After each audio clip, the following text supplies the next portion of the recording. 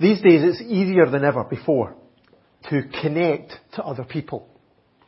No matter where we are, we can phone, text, email, tweet, Skype, Snapchat, Facebook, Viber or WhatsApp or a whole load of other different ways to contact people. And yet in this age of social media, it seems like many people are getting more and more disconnected from each other. We can find it easier sometimes to text somebody on the other end of the edge of the world than just speak to somebody on the other side of the room. We can have hundreds of Facebook friends, but very few real friends. We can spend hours online, but struggle just to take unhurried time and talk face to face with somebody. And so loneliness and isolation is a real problem in today's world. I was reading research that claims that 1 in 3 Americans over 45 identify themselves as chronically lonely. 1 in 3. And that's up from 1 in 5 just a decade ago. And 1 in 4 said that they have no one in whom they can really talk to about their personal troubles or triumphs. And this is not just a problem with older people. There was a study by the American Council of Life Insurance, and they reported that the most lonely group in America were college students. Where you would think you'd have loads and loads of friends, and yet they felt the most isolated and on their own. And as a result, some people have come up with ingenious coping mechanisms to try and cope with this loneliness. One of them went viral a couple of years ago, was the Moomin House Cafe in Tokyo, Japan. Don't know if you remember the Moomins. They are a family of white hippo-like characters that I remember being on the TV when I was a kid. So that was a few years ago. Well, in Japan they're still popular. And so this cafe has a Moomin theme. But they also wanted to save their customers from the awkwardness of dining alone. And so they came up with the idea of seating their diners with a giant stuffed toy Moomin. The idea is that if you share your meal with a Moomin, then you don't feel alone. Now, it might be a cute idea for some people. Some people like it. But I don't think anything like that can replace our desire for real, loving, personal relationships. The ultimate relationship that we need, of course, is a relationship with God as our Father through our faith in Jesus. But we were also made for genuine community. We were made to be in relationship with other people. And this is what the church is meant to provide. As we'll see next week, the early church in Acts was far from being a perfect church. But it was an obviously caring community. We're going to have a look at that this morning from Acts chapter 4 and verse 32 down to verse 35. If you have a Bible, open it up. If not, just listen as I read it out to you. So Acts chapter 4, verse 32. All the believers were one in heart and mind.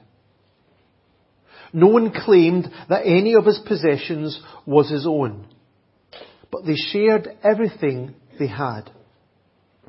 With great power, the apostles continued to testify to the resurrection of the Lord Jesus, and much grace was upon them all. There were no needy persons among them. For from time to time, those who owned lands or houses sold them, brought the money from the sales and put it at the apostles' feet. And it was distributed to anyone as he had need.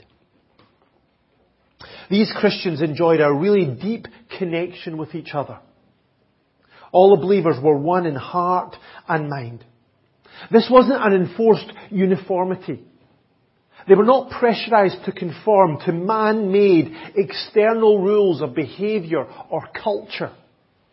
These believers still retained their individual personalities and their different characteristics. But this was a radical unity. These believers were connected together in their thinking, in their emotions, in their will. Their minds were filled with the same understanding that Jesus is the Christ, the Son of God, and that He deserved their whole lives lived out for them, for Him. Their hearts were filled with the same love for God and for other people. And they were committed to the same goal and the same purpose of living for Christ each day, sharing the gospel with the world and seeing God's kingdom come. They were united at the very core of their being. And this is the unity that God is looking for among His people. It's not an organisational sameness. Rather, it's a deep internal togetherness that comes from our understanding of our new identity in Christ. Galatians chapter 3 verse 26 says this: "You are all sons of God through faith in Christ Jesus." Then it goes on, "There is neither Jew nor Greek, slave nor free, male nor female, for you are all one in Christ Jesus." So whatever used to divide us, whether it was race, or economic status, or gender, or age, or family status, or educational level, or career, or musical taste, or politics, or personality, or anything else, we can set all of them to one side.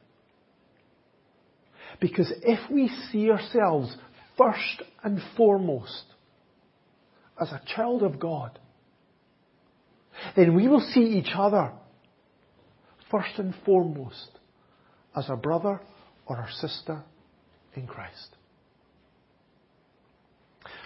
And if we do that, then church won't be a religious service for us to attend once a week. Instead, it'll be a family of God's children. It'll be a community of Jesus followers.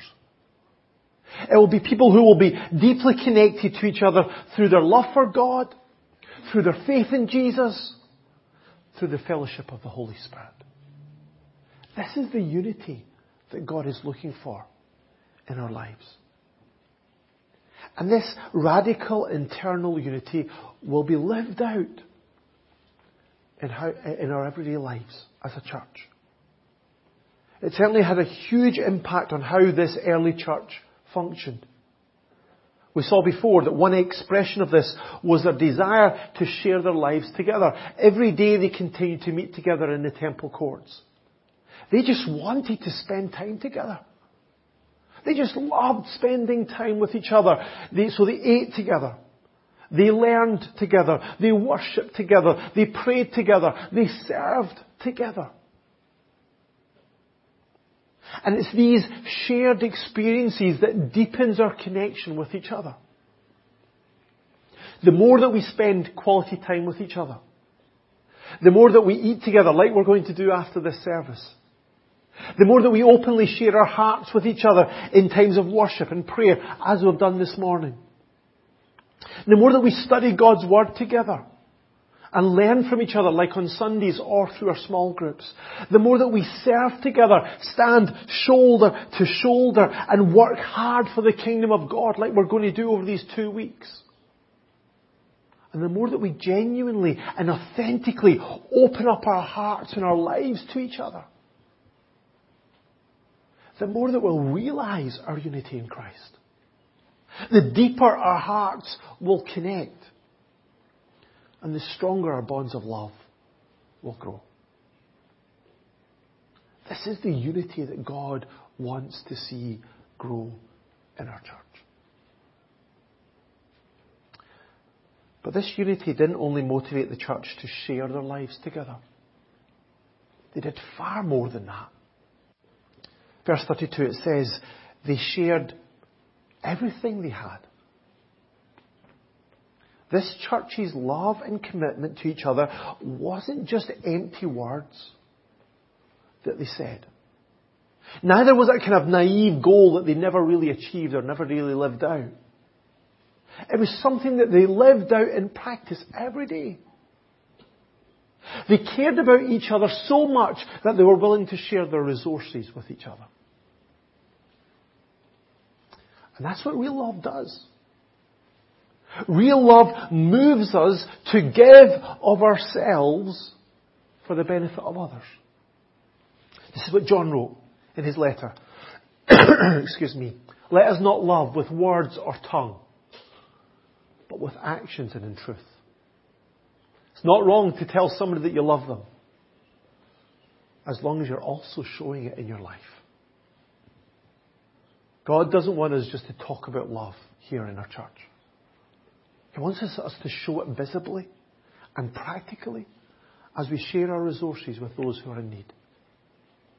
This is what Paul wrote to the church in Rome. Share with each other, with God's people who are in need. Practice hospitality. God wants us to open up our wallets, open up our houses, open up our lives to help our brothers and sisters in Christ. And of course, this relates to far more than just our local church community here. Through Christ, we're brothers and sisters with everyone who has repented and put their faith in Christ. We are part of a worldwide family. And so we look for opportunities to express our love and commitment to them too. Like we do through our offering box when we give our ministry offering away to somebody who's not part of our church fellowship. Like this month, it's going to be given to support the work that Mary's mum and dad are working in India. Now this doesn't mean, let me be very clear about this, this doesn't mean that each one of us have to give all our money away. I don't believe that. But it does mean that we need to have a different attitude to our possessions. The early church shared what they had because, it says in verse 32, no one claimed that any of his possessions was his own. Now this wasn't some early form of communism that kind of removed all personal ownership. These people still owned their own possessions. We'll see that next week when Peter makes it clear to Ananias, didn't it belong to you before it was sold? And we'll see the context of why Peter was saying that to Ananias next week. So, although they owned their own possessions, they didn't think of them as using them just for their own benefit. They didn't just want to use them to benefit themselves.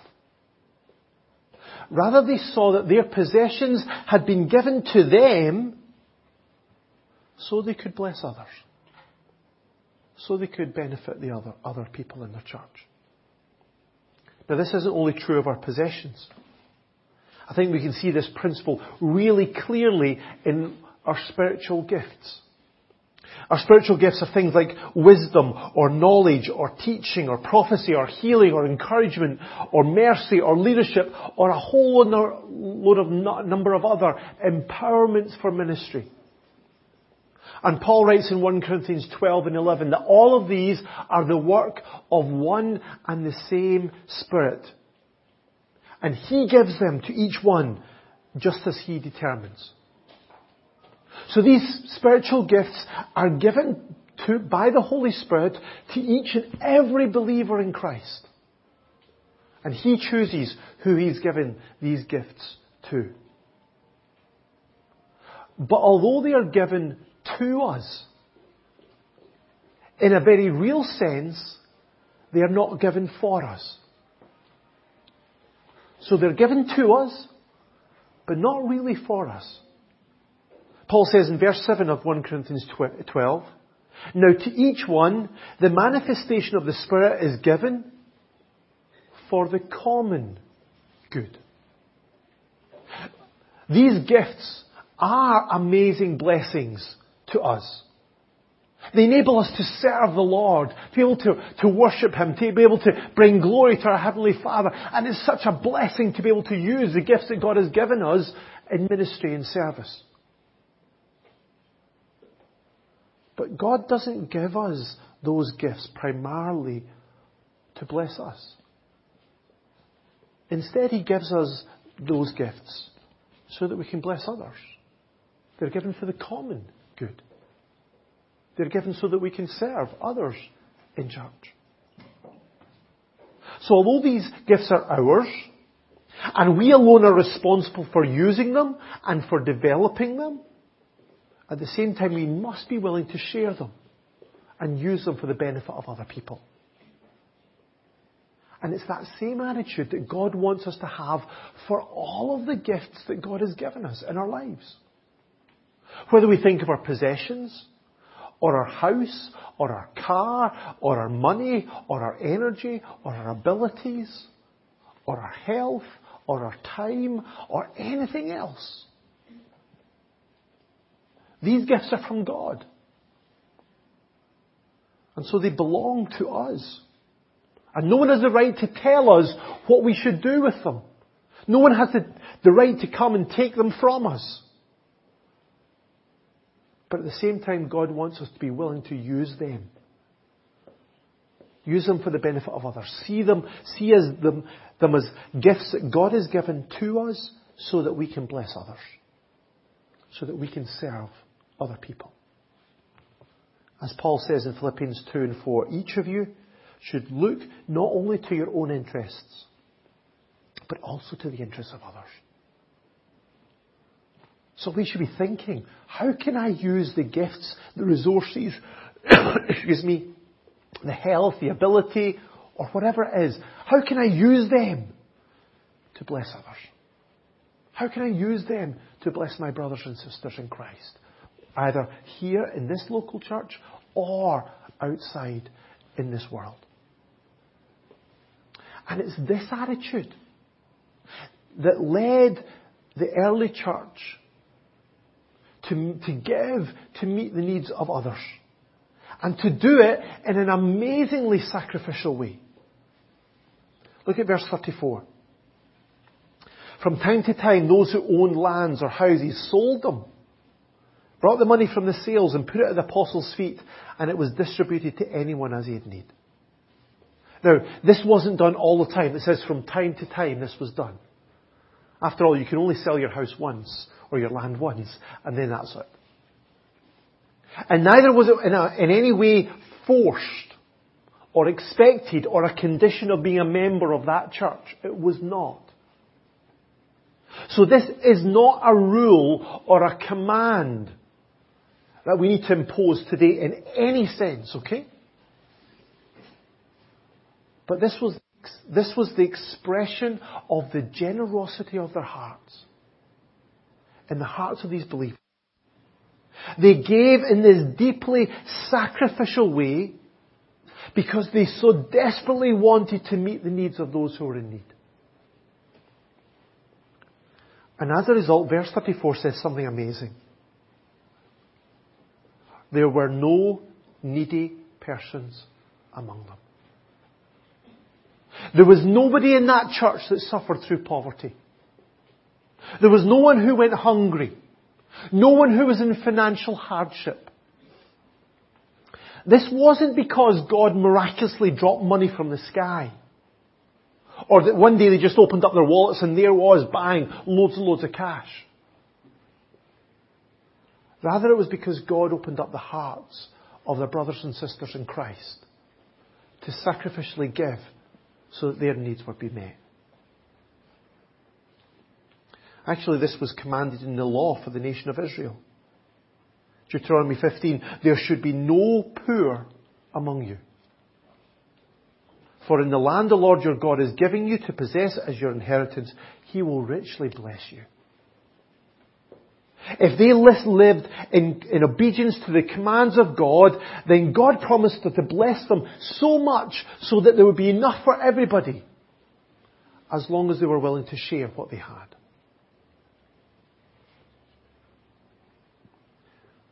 Now we need to be clear about this, because this is just one of those things that we need to be careful in how we think about this. This doesn't take away anybody's individual responsibility to work for themselves. Paul's rule in 2 Thessalonians 3 and 10 was this. If a man will not work, he shall not eat. Okay? I think we should impose that this morning. If you don't work, then you don't get any lunch. I'm joking. What Paul was saying was the care of the church must never be used as an excuse for laziness. This doesn't apply to those who can't work or those who would love to work but can't find a job. Okay? That's not what Paul's talking about. He's talking about those who out of laziness refuse to work and just expect other people to look after them. And so to those people who were tempted to rely needlessly on the charity of others, Paul says, such people we command and urge in the Lord Jesus Christ to settle down and earn the bread they eat. So none of this removes our own personal responsibility to work. Work is a gift that God has given us, and if we have the opportunity to do it, then that's what we should be doing. Nor does it take away our individual responsibility to look after our own families. Paul challenged those who were tempted to avoid looking after their own families by saying this in 1 Timothy 5:8. If anyone does not provide for his relatives, especially for his immediate family, he has denied the faith and is worse than an unbeliever. Being part of the church community is not a way to duck out of our individual responsibilities to look after our own kids, or our own husbands or wives, or our own parents, or whatever.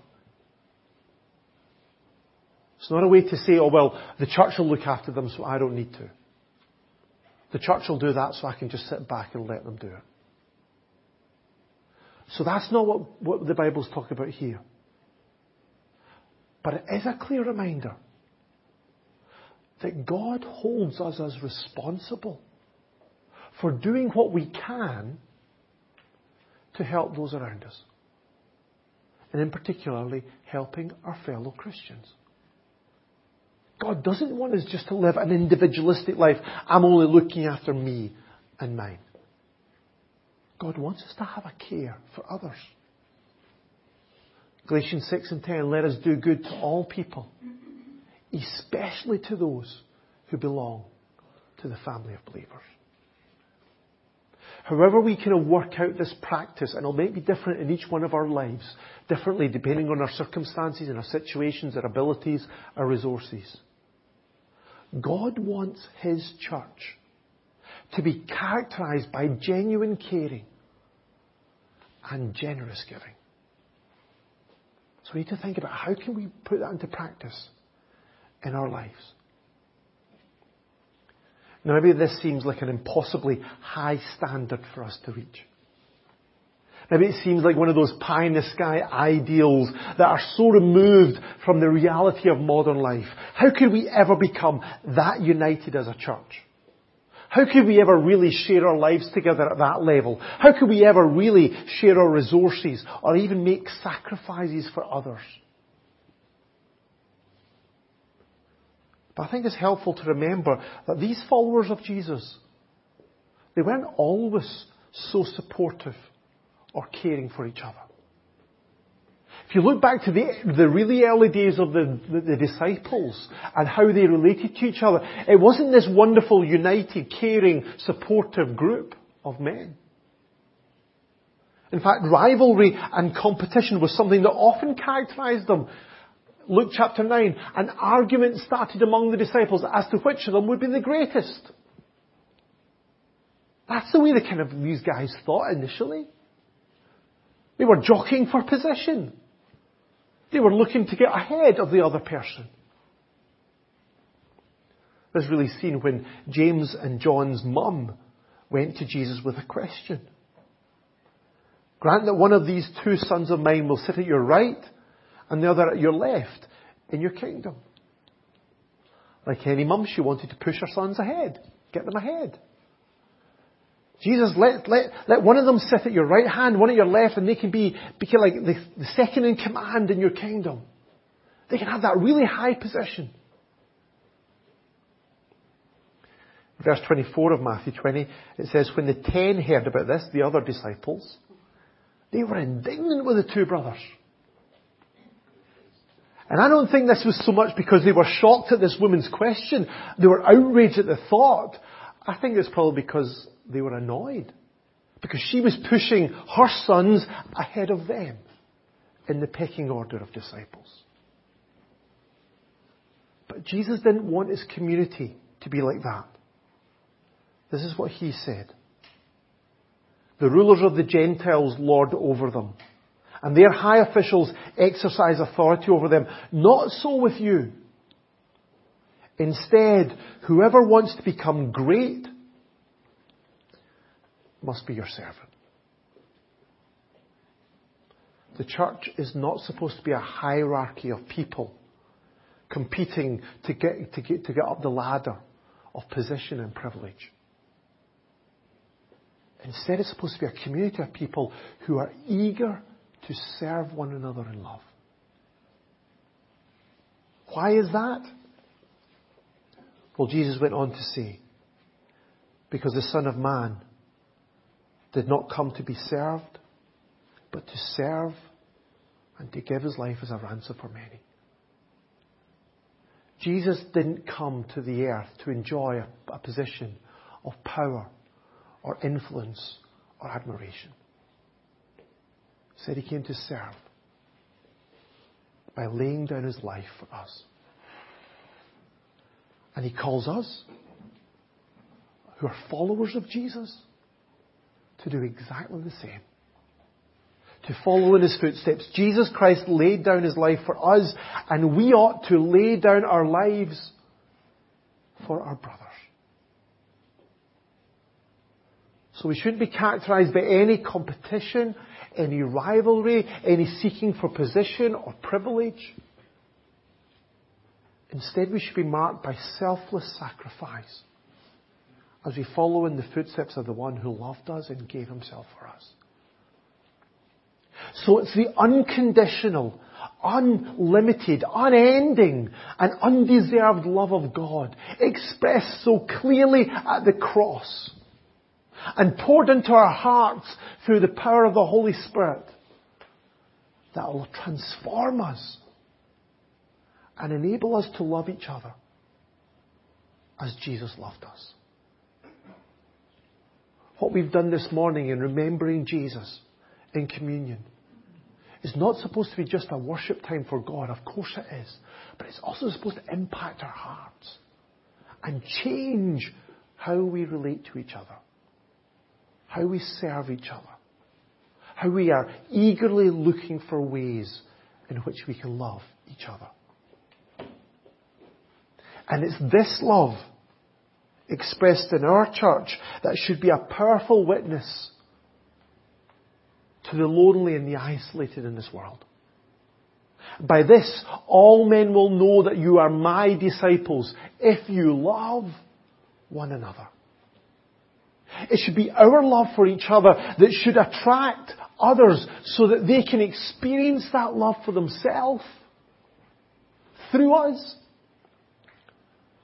And then ultimately so that they can receive that love through faith in Christ. So this is our prayer this morning. That our church community would increasingly become a place where God's love would be shared. Where we serve together. Where we support one another. Where we even sacrifice for each other. And that we will be a safe place. Where the isolated or the lonely or the hurting can experience God's love.